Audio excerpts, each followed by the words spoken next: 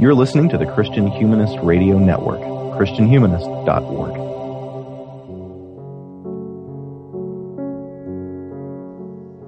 The Gifford Lectures have always taken as their project to, quote, promote and diffuse the study of natural theology in the widest sense of the term, end quote. And some of the best books to come out of that lecture series have tested just how wide that term can be. In 2018, N.T. Wright was the Gifford Lecturer, and his persistent question through his lectures aimed for that breadth. In what ways could a strong re-examination of history challenge the boundaries of and benefit the project of natural theology? And perhaps the second question is like unto the first. How have distorted notions of history distorted in turn the project called natural theology?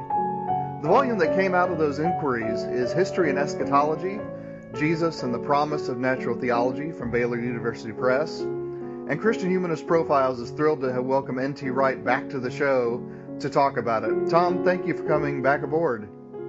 Thank you. It's very good to be with you again. And that was a very, very exciting thing that I did with doing the Giffords, and I'm glad they're published now so that people around the world can read them. I certainly did enjoy it. Now, over the years, your books have taught me to do theology in terms of grand narratives. So I want to bring out this book's grand villain first. It's one we might have thought we'd buried long ago, but that's just what a grand villain would want us to think, no? So talk to us about the hidden work and the modern resurgence of Epicureanism. Yeah, well, that's really important. And I was alerted to this some years ago with a book by Stephen Greenblatt, the cultural critic and literature critic, when he had a book called The Swerve, I guess about 10 years or so ago, tracing the rise of Epicureanism in the modern world. And for those who don't know, Epicurus, who was a BC Greek philosopher, he basically was reacting against the kind of paganism that said that we all had souls that were going to be tormented forever after our death unless we were very, very good, etc. And he said, no, once you understand how the universe is made, it's made out of atoms and they swerve around and they bump into each other, which is how you get new life forms, and they do it all by themselves, and the gods may exist, but if they do, they're a long way away, they're upstairs somewhere, they're quite happy as they are, they don't interfere in our world and we can't interfere with them, so prayer is useless, so the only thing to do is just to live your life as happily as you can, which probably means quietly, don't do anything too rash and passionate because that only gets you into worse trouble, etc., etc. And by the way, when you die, you dissolve completely, everything about you just dissolves back into its constituent atoms, so there's nothing left. So there is quite literally nothing to be afraid of when you die. So that's Epicureanism, ancient version. The great prophet of Epicureanism was a man called Lucretius in the 1st century BC, who wrote an amazing Latin poem, one of the great Latin poems, along with Virgil and Horace and Ovid and people like that. Lucretius expounded the system of Epicureanism in several books, making up this great big poem. And that was always, I mean, it's one of the really interesting things about it, it was always an elite philosophy, because the kind of people who could embrace it tended to be well off. They tended to have nice farms and vineyards so that they could retire from public life and try to live this happy life away from the hurly-burly of the rest of the world. In other words, rather imitating what the theory said that the gods themselves did. So Epicureanism was an elite philosophy that was not taken up by very many in consequence. The dominant philosophy in the time of Jesus, at any rate, in the Greco-Roman world, was some form of Stoicism. Or just collapsing into cynicism that we're just not quite sure and we can't know, etc. Hello, you getting that? Oh yes, I'm hearing you quite well. Oh, sorry. There's a little bleep going on. I don't know, maybe somebody else trying to call my phone. I hope it's not interrupting you. Anyway, let me just start that again. So in the modern world, the work of Lucretius had been lost for many centuries, but a version of it was, a copy of it was found by an enterprising monk in 1417, exactly 100 years before Luther nailed his theses to the door of the church in Wittenberg. And this monk published Lucretius. And many people in the late medieval period faced the same question as Epicurus had done. Namely, we are being told now by the church that unless we are absolute saints, then we're all going to face a long and very uncomfortable and painful time after life, either in hell or in purgatory. And so the modern proponents of Lucretius, and hence of Epicureanism, started to say, no, that's entirely wrong. The world just makes itself, and the gods are out of the question, and when we die, and that's it. And that became quite popular with many philosophers. And it was in that matrix that, this is cutting a long story very short, that the movement we know as deism, which says, well, maybe God did make the world and maybe there is only one God, but he's now out of the process and he doesn't now interfere. That's a kind of an attempt to compromise between Epicureanism and some forms of a kind of a loose liberal Christianity. But different versions of these became very popular in the 17th and 18th century in Europe, and particularly after all the wars of religion that followed at the time of the Reformation in the 16th century. A lot of people felt about global politics, if you like the Epicureans felt about theology in general, that there's far too much violence going on here, and it'd be much better if we just gave up the idea that we've got to fight each other over which God we believe in or which version of Christianity we believe in, and just pursued a nice, peaceful course. And so that was one of the main drivers of the movement we call the Enlightenment. And of the countries that were most affected by the Enlightenment, I mean, all of Europe was in various ways, but Germany, France, Britain, particularly Scotland, and then particularly America. And, I mean, famously, Thomas Jefferson, a name to conjure with, said at one point, I am an Epicurean. I mean, to be fair, he was many other things as well, but there was that sense that this will get us the separation of church and state. It will mean that religion is a private matter. If you want to worship this distant God, that's up to you, but we're going to run the world the way we want to run it, because that's how, according to Epicureanism, which is now very popular in the scientific community in the 18th century, long before Charles Darwin, his grandfather, Erasmus Darwin, was an Epicurean living in Lichfield in Britain, and he argued strongly that life forms, animals and plants and so on, make themselves and develop themselves without outside interference. And that's philosophically a mainstream position, at least 100 years before Charles Darwin himself. So what we think of as Darwinism is a form of Epicureanism as applied to biology, etc. Now, that doesn't mean that species do not evolve. I actually believe that some forms of evolution are undoubtedly true.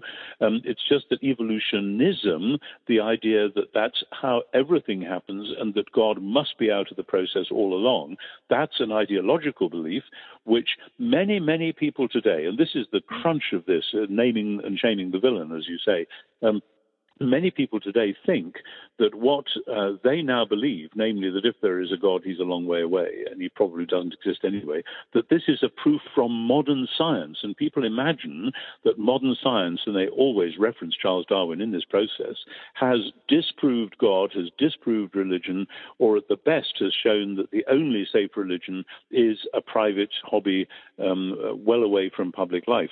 And that's a widely pervasive belief today. And so I've tried to name and shame that by saying, actually, no, all we've done in the modern world in that respect is to add a few scientific footnotes to an ancient worldview, but actually there aren't that many worldviews around, and they come and go, and this is an ancient one, Epicureanism, and it actually has some serious things wrong with it, and so now let's go at it, and particularly then from the point of view of history. So I had great fun with lining all that stuff up in the first 2 chapters of the Gifford Lectures. I found it fascinating to do that research and to see how from particularly the 17th century to the present day, the rise of Epicureanism was such that as one modern philosopher, Catherine Wilson, who teaches at York University, she says, it seems strange to us because when we describe Epicureanism, many people think, but surely this is just what we all accept as true. In other words, this has got so much into the bloodstream of what we call the modern Western world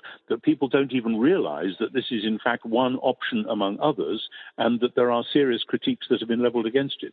So there you are. That's about as brief as I can do it, but that's naming and shaming the villain of this story. Well done, well done. Well, one place where this villain has certainly influenced the inquiry is in the project of natural theology itself. So, what are a few of the assumptions that inform natural theology in particular? So, I mean, you talk about Epicureanism. Let me try that again. Yeah. You talk about Epicureanism as something that we assume rather than question. How do those assumptions shape the project that we call natural theology? Yeah. I mean, the project of natural theology has been going a very long time because ancient philosophers wondered if you could look at the world the way it is and reason your way up to God. And that was quite a common project. And in the Old Testament, you have the heavens declare the glory of God and the firmament proclaims his handiwork. You have one of the Psalms saying the earth is full of the loving kindness of the Lord. In other words, there are ways in which you can look at the world and say, wow, we see the hand of God in this. And so this isn't a new question. Philosophers and theologians have bumped their heads up against this over many, many years. Thomas Aquinas, famously in the Middle Ages, argued for a form of natural theology, not to say everything that the Christian theologian would want to say, but to say quite a lot of things, particularly when in dialogue with unbelief. Because if you're talking with an unbeliever, it's no good saying, well, we have this thing called the Bible, and the Bible is true, therefore what the Bible says goes, because the unbeliever will say, well, how do I know on other grounds? And that's why natural theology comes to be what it is. But then in the 18th century particularly, and then on into the 19th, which was when the Gifford Lectures were founded in the late 19th century, the way the question was being raised was very strongly influenced by this movement, either to deism or to Epicureanism, so that it was as though, and one of the key figures here is the German philosopher Lessing in the late 18th century, for whom there was, in his words, a broad, ugly ditch between the necessary truths of reason and the contingent truths of history, so that actually you might want to get to the real truth about the world, which he called the necessary truths of reason. But if you just looked at the world, particularly things that happened in the world, i.e. in history, then you would never be able to leap across that ditch. And so natural theology has then been seen as an attempt to push back against that, but to say, and by the way, we aren't allowed to use the Bible, and we aren't allowed to mention Jesus, we aren't allowed to talk about miracles, because we've somehow got to make this argument with 1.5 hands tied behind our back. And so many people have tried to do just that. And the result of that, sadly, is that many Christian theologians who want to do some form of natural theology because they believe in the goodness of and God-givenness of creation have tried to discover, as it were, to discover God first. Perhaps one should say to discover God the Father first, and only when they've sketched a picture of God the Father on the basis of the world the way it is, do they then say, now, let's suppose Jesus is God's Son. How do we work that out? And the problem with that is that the New Testament tells us that we ought to do it exactly the other way around. The New Testament says, John's Gospel says, and no one has ever seen God, but the only begotten God who is in the bosom of the Father, he has made him known. And Paul says in Colossians that he, that's Jesus Christ, is the image of the invisible God. In other words, you can't see God, but when you look at Jesus, and of course already by Paul's day, this is the Jesus who they knew had lived and walked and talked and died and been raised a few years before, in other words, the Jesus of history in that sense, that then and only then do you really know who God is. So the question then is the quest for Jesus, which is, of course, a phrase in itself, is that or is that not part of natural theology? And I have argued in this book that it should be, because if Jesus really was a fully on human being, as we say he was, then he is susceptible to historical study like anyone else. And as we do that historical study, maybe we might see what the meaning of the word God was all about. So the point that I really want to make on this, I was having a debate with a colleague in Oxford just recently about this, is that I'm not saying that natural theology started in the 18th or 19th century. I am saying that the prevailing philosophical mood of the time, the Epicureanism, particularly, shaped the way that the natural theology question was being asked, and has shaped it in an unhelpful way by appearing to drive a wedge between the things we know about the world and the things that we might think about God. A lot of this, of course, goes back to the fact that the Jewish matrix of early Christianity, the way Jews thought about God and the world in the first century, has been forgotten, if it's even been known. And so I spend some time in this book trying to recover the way that Jewish worldview worked. So, yeah, let's begin with one of those critiques, because one particular outgrowth of Epicurean assumptions in biblical studies, as you're telling the story here, is the so-called end-of-the-world Judaism of Albert Schweitzer's work, and the following scholarship, really. So what are some of the fundamental problems with the end-of-the-world picture that Schweitzer paints, historically speaking, and what alternative do you propose as we take on the work of this history? Right. Well, I am primarily a first-century historian. I'm sitting here in my study in Oxford looking at shelf upon shelf upon shelf of books about the first century and the classical world and the Jewish world. And that's where I feel at home. That's where I kind of wallow around. And the thing about Schweitzer's theory, which was promulgated at the end of the 19th century by Albert Schweitzer and his various colleagues, but particularly Johannes Weiss, two of them. They were both young men, and they both had this idea that Jewish apocalyptic literature was all about the end of the world. Where did they get that idea from? It wasn't from the study of Jewish literature itself, because had they looked closely at the book of Enoch, say, which now there's a massive amount of stuff been done on, had they read Josephus, the Jewish historian, carefully, had they looked at a book that we call Fourth Ezra, they did look at it, but they clearly didn't contextualize it properly and didn't understand how it worked. They were assuming that language about, say, the sun and the moon being darkened and the stars falling from heaven and so on, was about the literal, concrete end of the space-time universe. But had they then gone back to the Old Testament, which those books are constantly echoing, they'd have found that it wasn't like that at all. Jeremiah, the prophet Jeremiah, at one point says that if Israel doesn't repent, and Israel doesn't look like repenting in Jeremiah's day, then the whole creation is going back to being without form and void, as in Genesis 1, tohu wabohu in Hebrew. And actually, people say, well, what did Jeremiah mean by that? And the answer is Jeremiah worried for many decades that he might be a false prophet, not because the world hadn't ended, but because Jerusalem and the temple had not yet been destroyed. And when they were, then he was demonstrated to be a true prophet because, and this is the key to it all, in the Jewish world, as actually with parallels in many non-Jewish ancient systems, a temple, and the Jews certainly believed this about the temple in Jerusalem, was the place where heaven and earth were held together. It was the microcosmos, the little world, which said, this is where heaven and earth come together, which is what God always wanted and what God is finally going to do when he rescues the present creation. So that the idea of heaven and earth being destroyed is a Jewish way of talking about the collapse not of the space-time order, but of the temple in Jerusalem. And once you grasp that, all sorts of passages in Isaiah, in Jeremiah, in Ezekiel, in the other prophets, in the Psalms, start to make a whole lot more sense.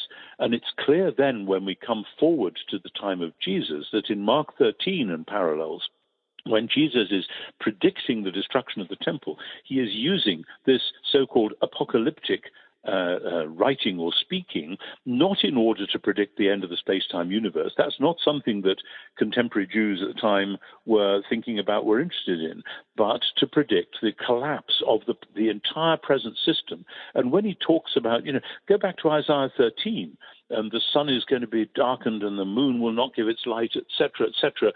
But actually, Isaiah 13 is manifestly talking about the fall of Babylon. And it's not talking about something that you'd see with a telescope looking up at the sky. So Schweitzer and Weiss, you then have to say, so why did they think that this actual end of the world was the right way to go? And the answer was they were late 19th century Germans who were fed up with Hegel and the Hegelian developmental schemes that had been so popular in Germany, where people really thought that the world was just getting better and better under its own steam. It was trundling along, the Hegelian dialectic was working, and that the kingdom of God was gradually coming bit by bit, and you just had to stick with the nice bourgeois German society, go to church on Sundays, and the kingdom of God would gradually emerge. Now, plenty of people in the late 19th and early 20th century could see that that was nonsense and could see that there was huge violence and disruption just round the corner, as indeed there was. But with Schweitzer particularly, and this is one of the, I think, particularly original contributions of my lectures, I've traced the links between Schweitzer and Richard Wagner, the great musical composer. Schweitzer was a wonderful musician, and he thought that the two greatest musicians of all time were J.S. Bach and Richard Wagner. And so in his book on Bach, he also talks a lot about Wagner, and he went to see the Ring Cycle again and again and again in Bayreuth and became friendly with the Wagner family. And the Ring Cycle is, of course, all about, as it says, the great truth that everything ends.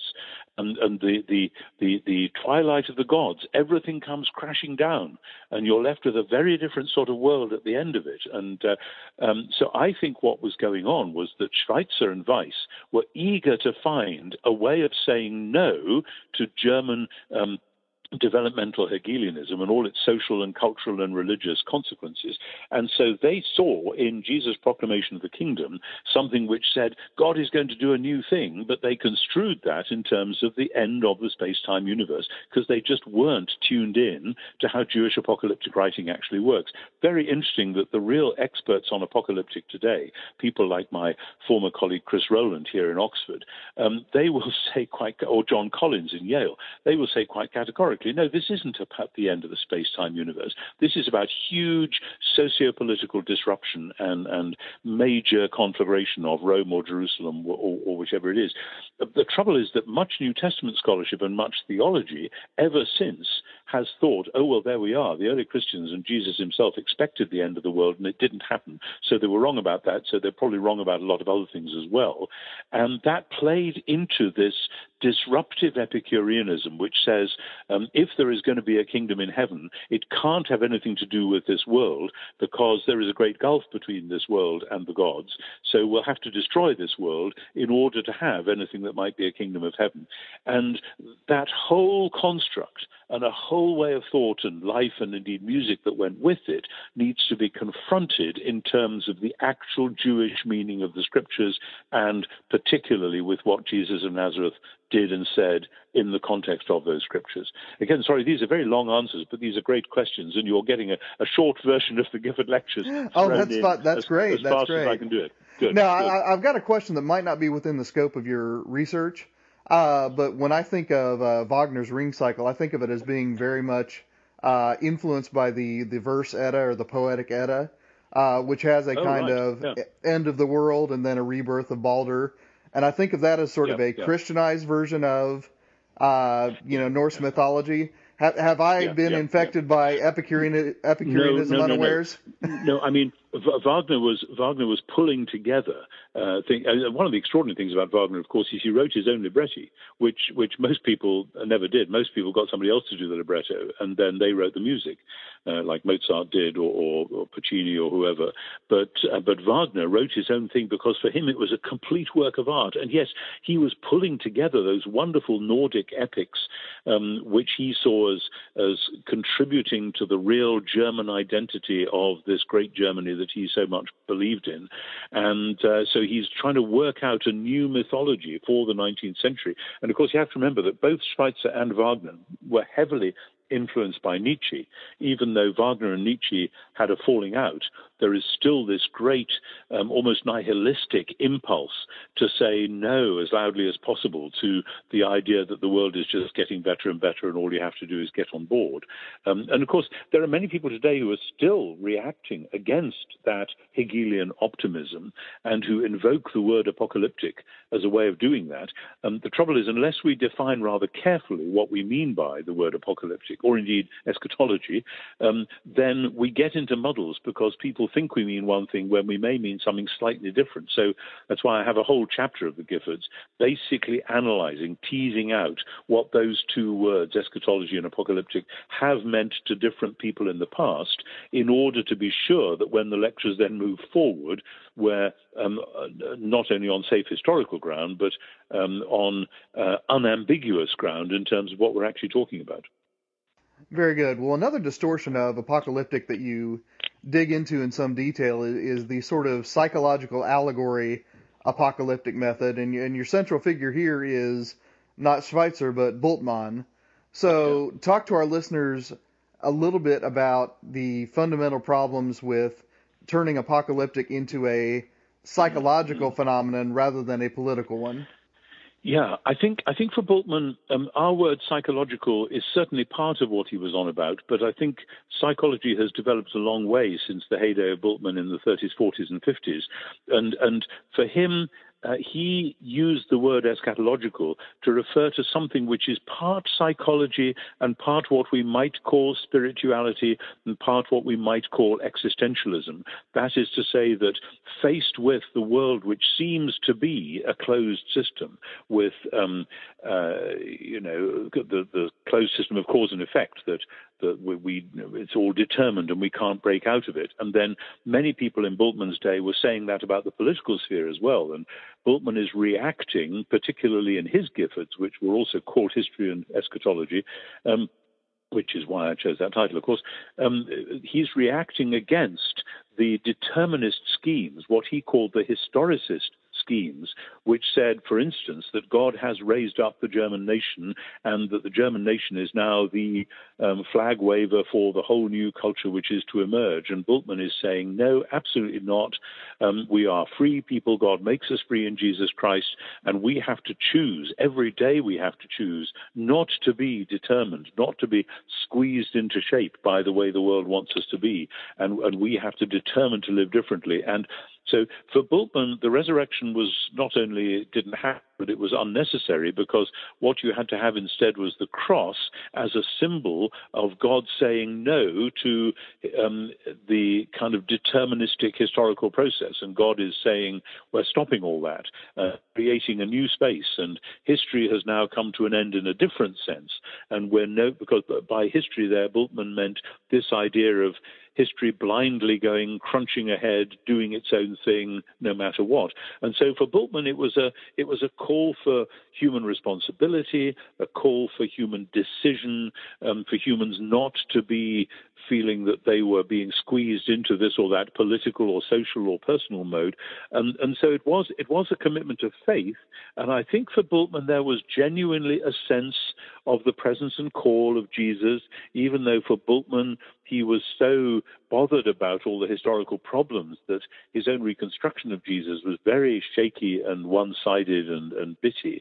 And so for him, it's really almost an uncaused faith. It's faith in faith, almost. I mean, that's not quite right, but that's what it feels like often when we're reading Bultmann.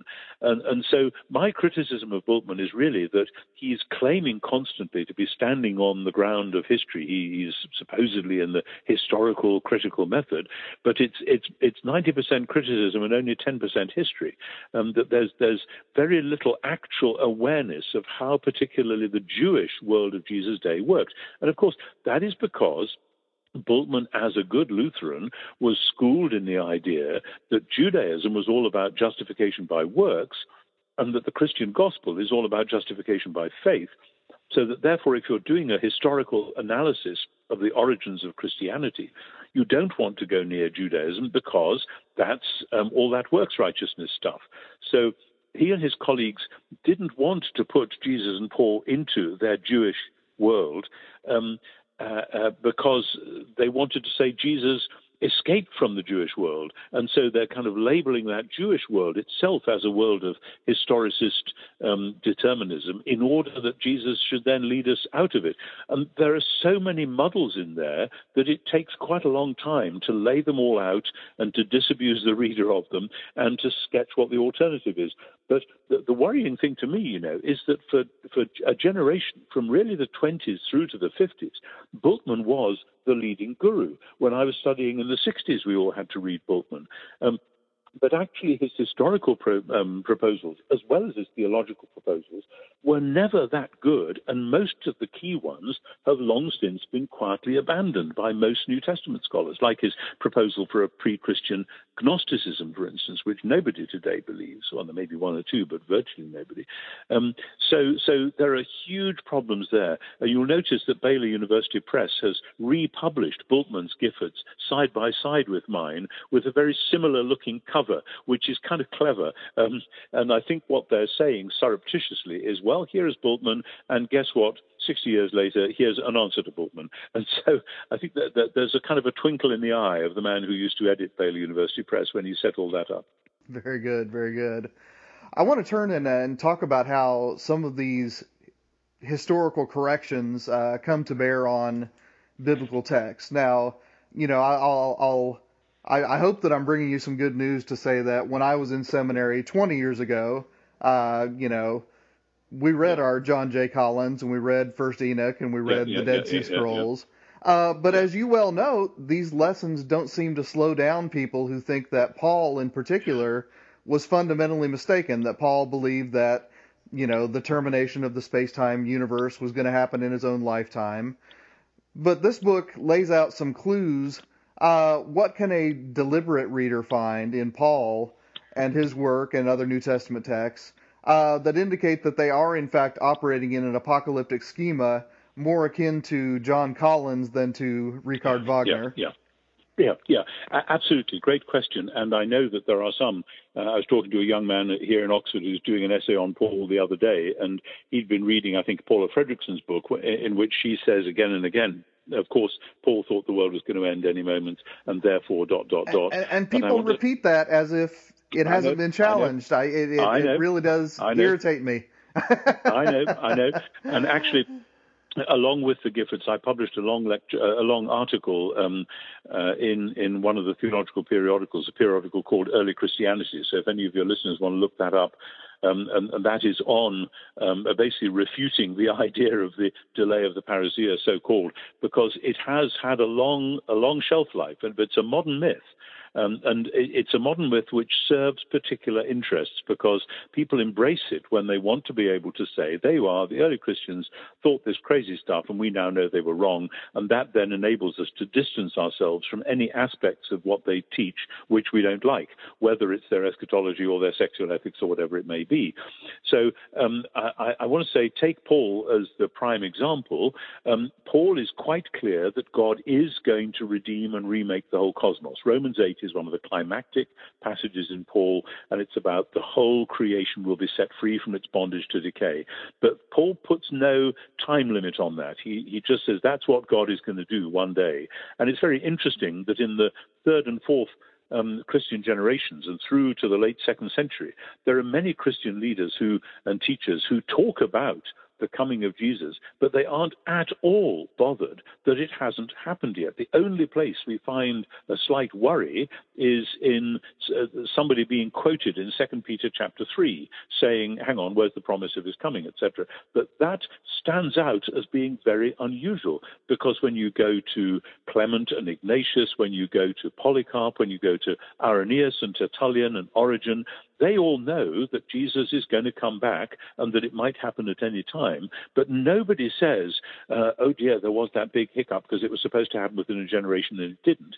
And the answer is that's because the early Christians knew very well that the within a generation statements were not about the return of Jesus. They were about the destruction of Jerusalem. Now, there are some texts which are easier to have that, to see that in than others.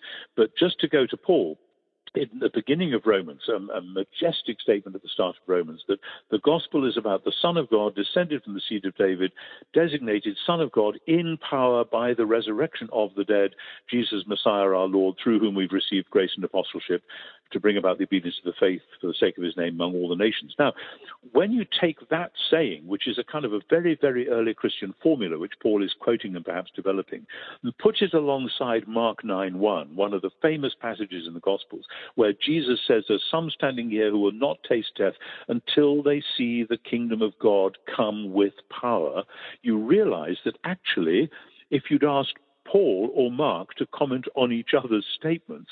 Mark would say of what Paul says, yeah, that's what I'm talking about. When Jesus was raised from the dead, that inaugurated the kingdom of God with power. And Paul would say the same. Yeah, I'm saying what Jesus said there in Mark 9:1. And at the end of Matthew's gospel, Jesus says, all authority has been given to me in heaven and on earth, which is an allusion to Daniel 7, and it's Daniel 7 that stands at the heart, of course, of Mark 13, Matthew 24, Luke 21. And to go to there and then back to Paul just very quickly, in Matthew and Luke, when Caiaphas the high priest asked Jesus, are you the Messiah, the Son of the Blessed One?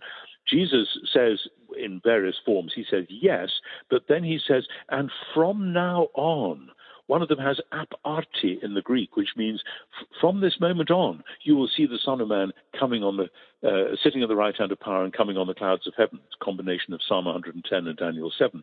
And in other words, this is not saying that within a generation, Caiaphas will look out of the window and see Jesus floating down on a cloud. And by the way, that's the signal for the end of the space-time universe. That's nothing whatever to do with that. Daniel 7 is all about the ascension of the anointed king representing Israel to the right hand of God, i.e. to the place of sovereignty over the created order. And again, the one who sits there in heaven is the one who is sovereign on earth. Farewell to Epicureanism, think Jewishly. So now back to Paul. When Paul talks about the day of the Lord, for instance, in 2 Thessalonians, he says, please don't be alarmed if you get a letter purporting to be from us saying that the day of the Lord has come, because there are various things that have got to happen first, and then certain events will take place. Now, if the day of the Lord meant the collapse of the space-time universe, it's pretty obvious that the Thessalonians would not have expected to hear about this great event through the Roman postal service, somebody bringing them a letter, somebody coming in on a boat hard saying, to send by a the way, letter in those circumstances. Well, exactly. In other words, they would have noticed. So it's quite clear that when Paul talks about the day of the Lord, he doesn't mean the end of the. He's like Jeremiah. He means the great act of destruction by which the great Satan, the great people that have opposed the people of God, are themselves being overthrown. Now, I think if Paul had lived to witness the events of AD 69 and 70, he would say, that's what I was talking about. Jerusalem falls, but at the same time, there is the year of the four emperors in Rome, where Rome goes into convulsions, and people from all over the Roman Empire are trying their hand at being emperor and then being killed or assassinated or whatever. And I think Paul would say, this is what we were talking about, and it's happened within a generation of Jesus. That doesn't mean, against the so-called preterists, that then everything that is to happen happened in AD 70. There are some people who say, well, that was the parousia, that was the end of all things, that was the new heavens and new earth arriving, if only we had eyes to see. And I want to say, no, that's rubbish. The scenario sketched in Revelation 21 and 22 hasn't happened yet. The scenario sketched in Romans 8 hasn't happened yet, but something happened with Jesus' death and resurrection, and something then happened in AD 69-70, which the early Christians rightly saw as the inauguration, the complex events which inaugurated the new world which God was bringing into being, the world over which Jesus is already sovereign. Although, of course, that raises other questions, that the way his sovereignty works out is not through sending in the tanks and blasting all opposition out of the way, but sending in the poor and the meek and the mourners and the hungry for justice people, as the Sermon on the Mount says. So anyway, I think the idea of Paul or Jesus believing in the literal end of the world is a modern myth which is still regularly used, you say, milks by all sorts of people for their own ends, but it's a myth, and on historical grounds, it needs to be got rid of. Very good. The New Testament is not occasionally or incidentally, but pervasively apocalyptic.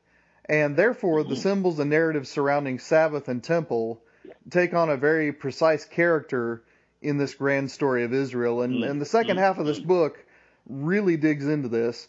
We're not going to be able to reproduce all of it here, and besides that, our listeners need to go out and buy your book.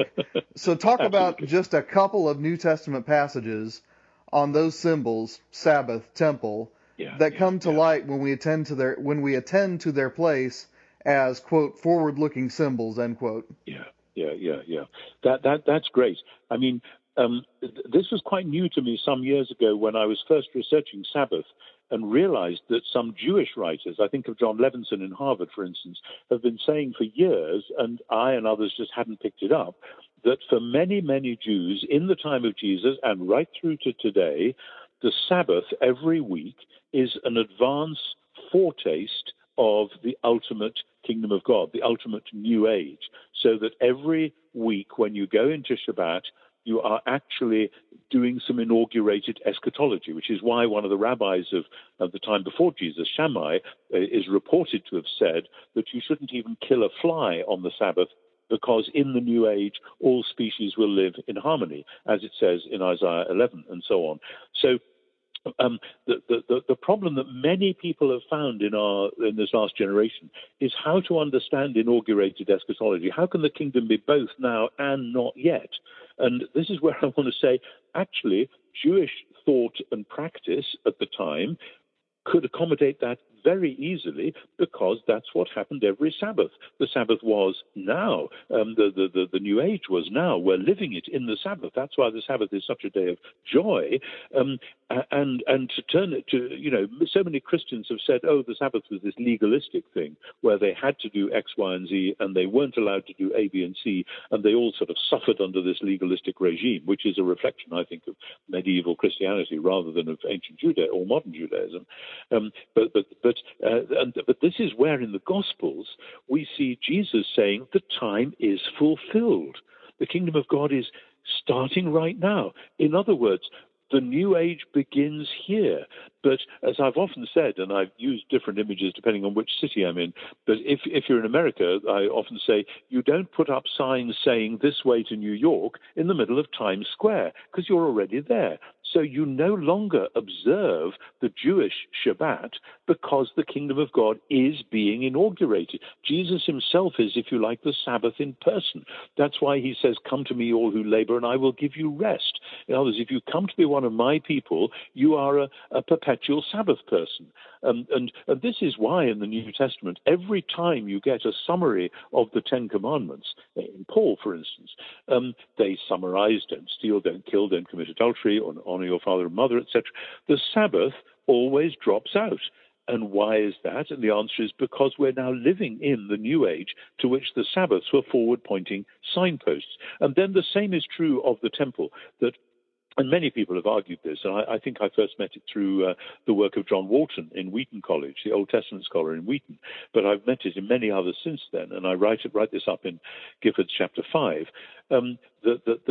When God made heaven and earth, something that I mentioned before about Jewish apocalyptic, heaven and earth were made for one another. And after the debacle of Genesis 3 and then the Tower of Babel, which is a kind of an attempt to pull heaven and earth together by human efforts alone, to which God responds with a laugh and that's enough of that. And then he calls Abraham, and Abraham's family are to be the people in whose midst God comes to dwell. Hence, the Exodus results in the construction of the tabernacle, and the tabernacle is a small working model of new creation. It's a little spot, a tent, in which heaven and earth dangerously come together. And then Solomon's temple in Jerusalem is constructed precisely on that model, which is why then, when Jesus himself comes, and with this we segue into John's gospel, John is full of temple imagery, all focusing on Jesus himself. The Word became flesh and tabernacled. The Greek is eskenosen. He pitched his tent in our midst, and we glanced or glimpsed at his glory. In other words, when you're with Jesus, when you see Jesus, you are seeing the glory of God, even if that wasn't the way you expected to see it. So the glory is revealed in Jesus, not now in the temple. So in at the end of John chapter 1, when Jesus talks about Jacob's ladder, that's a temple image, the angels of God coming and going upon the Son of Man. But then in John 2, when Jesus cleanses the temple, he then refers to the temple of his body and says, destroy this temple and in 3 days I'll build it again. And the alert reader of John's gospel realizes that Jesus is claiming all the way through that he is the place where and the means by which heaven and and earth come together. He is inaugurating, in other words, a new creation, which is not about bricks and mortar, not about building a new shrine in physical Jerusalem, but about a human community in which the living God will come to dwell. And that's a wonderful promise, which I think many Christians hear the language of temple and they think of it just as a distant metaphor. But in the first century, for a Jew, you can't have anything more vivid than the idea of the temple as this place where heaven and earth come together. And Jesus is saying that in himself, and then by the Spirit in the church, then this is how heaven and earth come together as the promise of what God is going to do in the end, to bring heaven and earth together as one, which is what Romans 8, Revelation 21:22 are all about. So those two great symbols, Sabbath and temple, come rushing through into the New Testament with this vivid new Jesus-shaped meaning. And it seems to me that gives us a matrix for talking in a quite different mode about creation and new creation, and hence, at last, about natural theology itself. This is good. I think one of the reasons I was so ready to receive these ideas is because, once again, my professors, who to whom I always owe a debt of gratitude, had us read both Sinai and Zion and Creation and Persistence of Evil by John Levinson, back in the days of my seminary classes. So you were so lucky. Nobody ever told me to do that, and I wish they had. Very good, very good. Well, let's talk a little bit about natural theology here at the end. If we allow ourselves to think apocalyptically, setting aside the ways of the Epicureans, we can see that, quote, resurrection redeems and retrieves and now firmly establishes the goodness of the original creation, end quote. Yeah. When we proceed from that starting assertion, rather than from a bifurcation of the world into material and spiritual, what differences can emerge, and why are they good differences? Yeah. Great question. I mean, when you just said what you did, that's really, really important, because so many Christians in the 19th and 20th century in the Western world, faced with Epicureanism, with people who say, if there are gods, they're a long way away and they don't get involved, so many Christians have reached for Plato, and the Platonic solution is to say, oh, well, maybe God is a long way away, but I have this thing called a soul, and this soul really belongs at home with God, and one day I hope it'll be going back there, and so I just have to cultivate it in the moment and at the present, and then all will be well eventually. And I've said to people again and again, if you go to the first century looking for somebody who says that, the man you're after is Plutarch, who's a Middle Platonist, who's a great writer, a great philosopher, biographer, etc., etc. But he's not a Jew, he's not a Christian, he's a pagan. That's a pagan idea which involves the downgrading of the present material universe, something no good Jew ever did and no good Christian ever ought to do. So that then, as a Christian looking at the resurrection of Jesus, that is not about escaping this world and going to heaven. So many Christians imagine that's what the resurrection is about. It's the exact opposite. It's the reaffirmation of the goodness of the created order, and with that reaffirmation, excuse me, goes the reaffirmation that the questions raised from within the good creation were the right questions to ask. In other words, when people looked at the world and said, is there a powerful creator behind all this? The resurrection says, yes, absolutely. That was the right question to ask, and the answer is yes.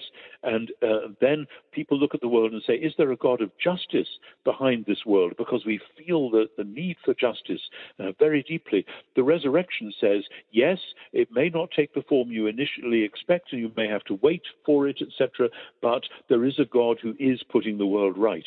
And when we look at Jesus, we see that. So basically, that's the heart of it for me. And when we approach it the way that I've tried to do, it's all about the mode of knowing. How do we actually know any of this? And part of the problem with Epicureanism, ancient and modern, is that it tries to get certain factual knowledge by screening out of the equation a lot of things about what make us genuinely human, like music and love and things like that, which seem to the so-called scientific mind to be irrelevant, but actually are hugely important for understanding the whole of reality.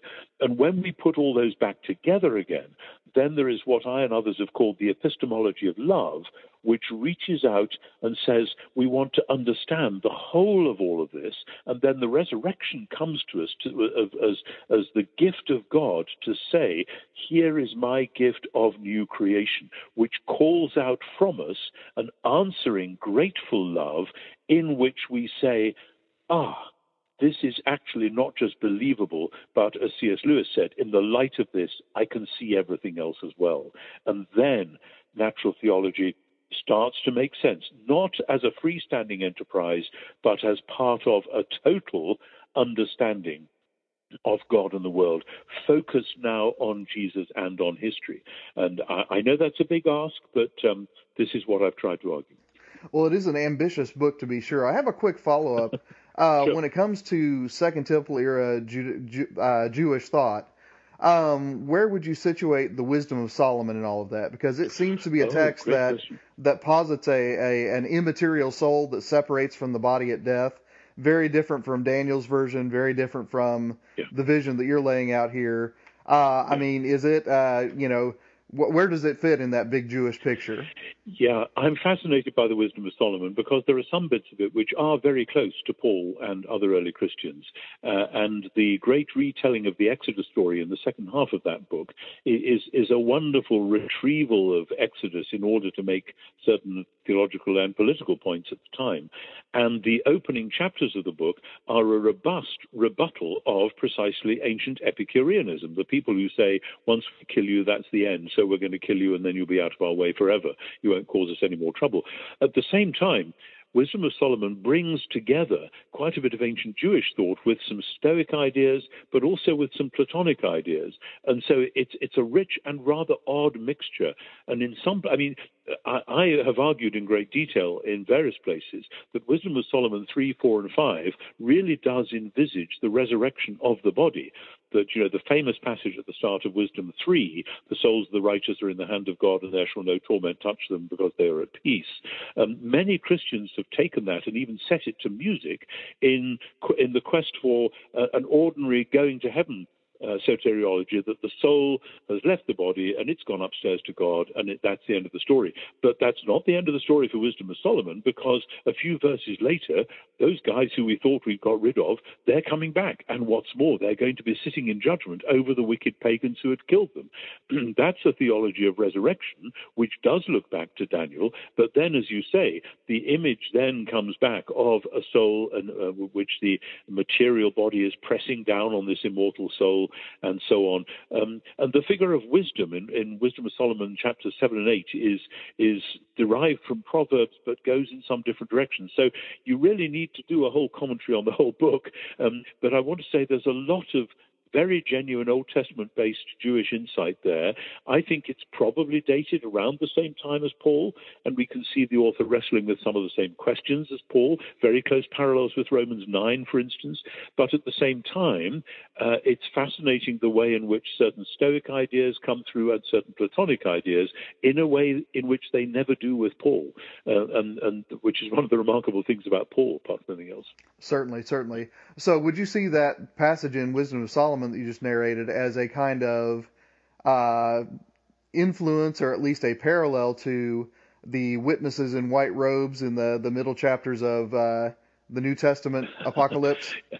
Quite possibly. I mean, it's very curious because in the book we call Revelation, the Revelation of St. John the Divine, there are several oddities, like the souls under the altar in Revelation 6, who are saying, "How long, O Lord, how long?" Yeah, and those are the ones I had in mind. Thank you. Great company here and there. Sorry? Oh, those are the ones I had in mind. Thank you for... Yeah. Well, I mean, but then, and then they're given white robes, but then there's another company who stand around the throne, and then there's this great multitude that nobody can number, etc., etc. And John is heaping one image on top of another. It's like the lion who is also a lamb who has a sword coming out of his mouth and eyes and goodness knows what. And I say to the students here, please don't try this at home. This is not a kind of a kit with which you can assemble a look-alike.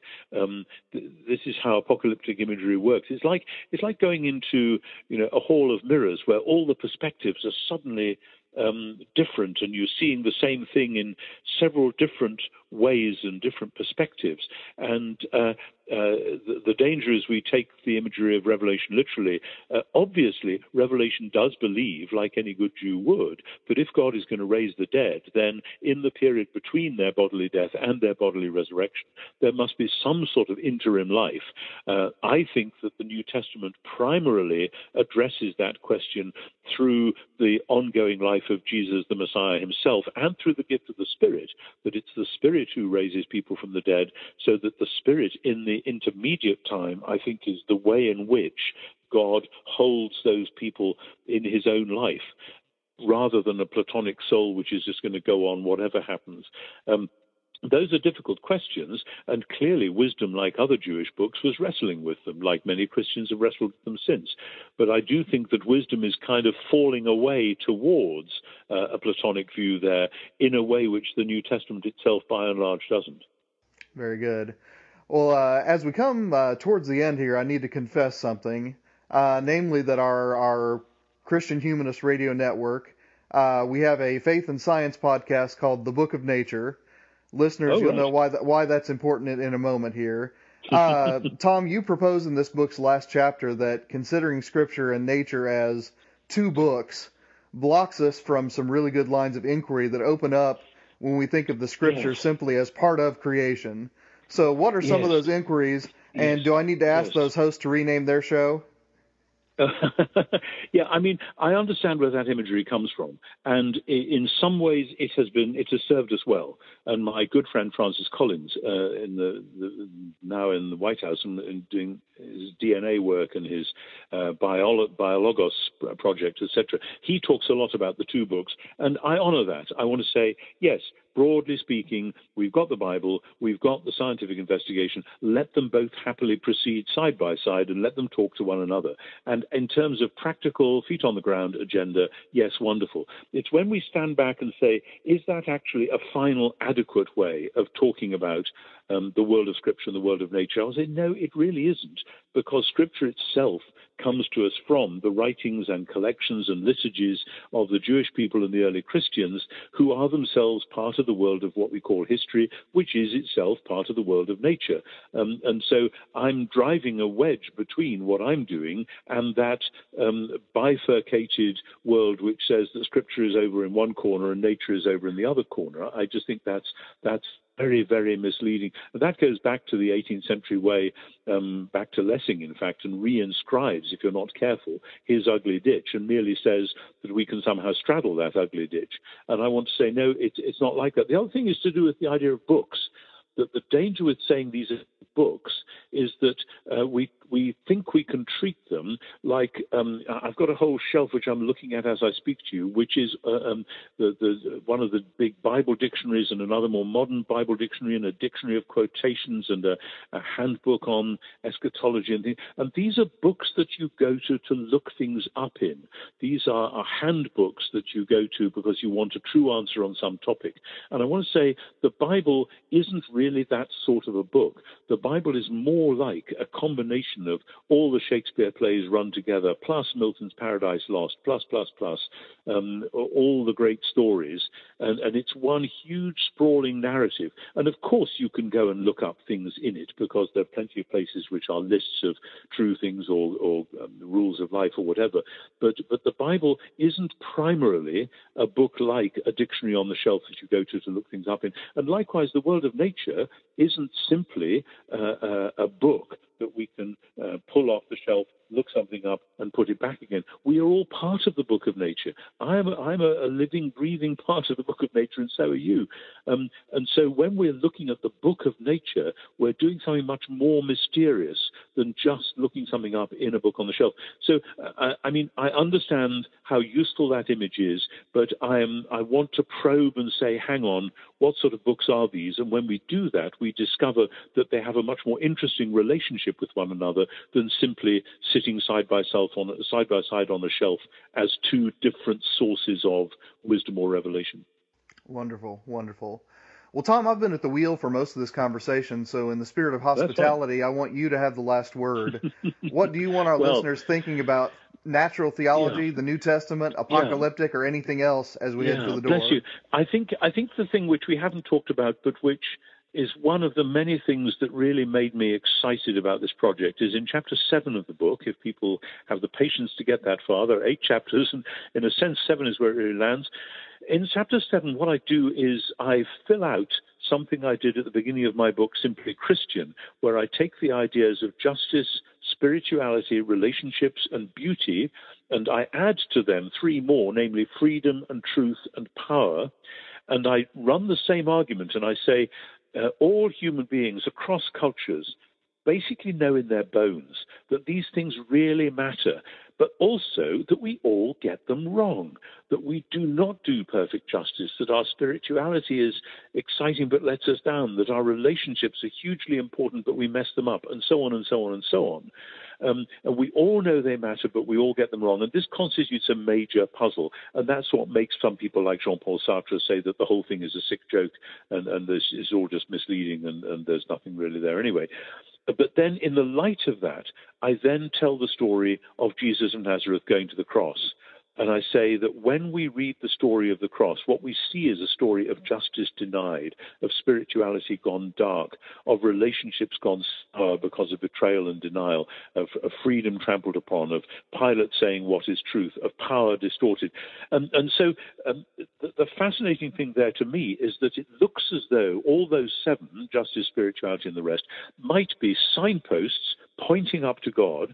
The problem is they're all broken signposts, but then the amazing thing is that the story in the Bible is the story of a God who comes down and himself becomes the broken signpost of the cross, which is why I believe the fact of the cross in art and music as well as in preaching, etc., reaches out across cultures to say, here in the middle of the natural world, what could be more natural, in inverted commas, than brutal Roman soldiers killing a young Jewish rebel in the nastiest way they knew? This is part of the real horrible world that we know. But in the middle of that, there is this signpost which says, all those broken signposts that you're aware of, which do in fact give meaning to your life, they all point to the ultimate broken signpost, which is the God on a cross, which is Jesus himself. And that, for me, is the heart of the whole thing. Of course it is. As a Christian preacher, you'd expect me to say that. But for me, that's the heart of natural theology as well. And I know that not all theologians are going to like that because they have been taught that to do natural theology, you have to screen Jesus out of the picture. But as I've said, I think it's time to say we need to see the whole natural world, which includes history, which therefore includes Jesus, which therefore includes climactically his death on the cross. And for me, that is the point at which everything turns round. And we say now, here within the middle of history, we see who the God who made the world really is. And that to me sounds quite a lot like natural theology. N.T. Wright, thank you for coming on Christian Humanist Profiles. Thank you very much. It's really good to talk to you again. Listeners, thank you for downloading and listening in. The book is History and Eschatology from Baylor University Press. Christian Humanist Profiles is part of the Christian Humanist Radio Network. Our press liaison is Kristen Filippic. Our audio editor is Britt Stack. And I'm Nathan Gilmore saying, go in grace, go in peace, serve the Lord.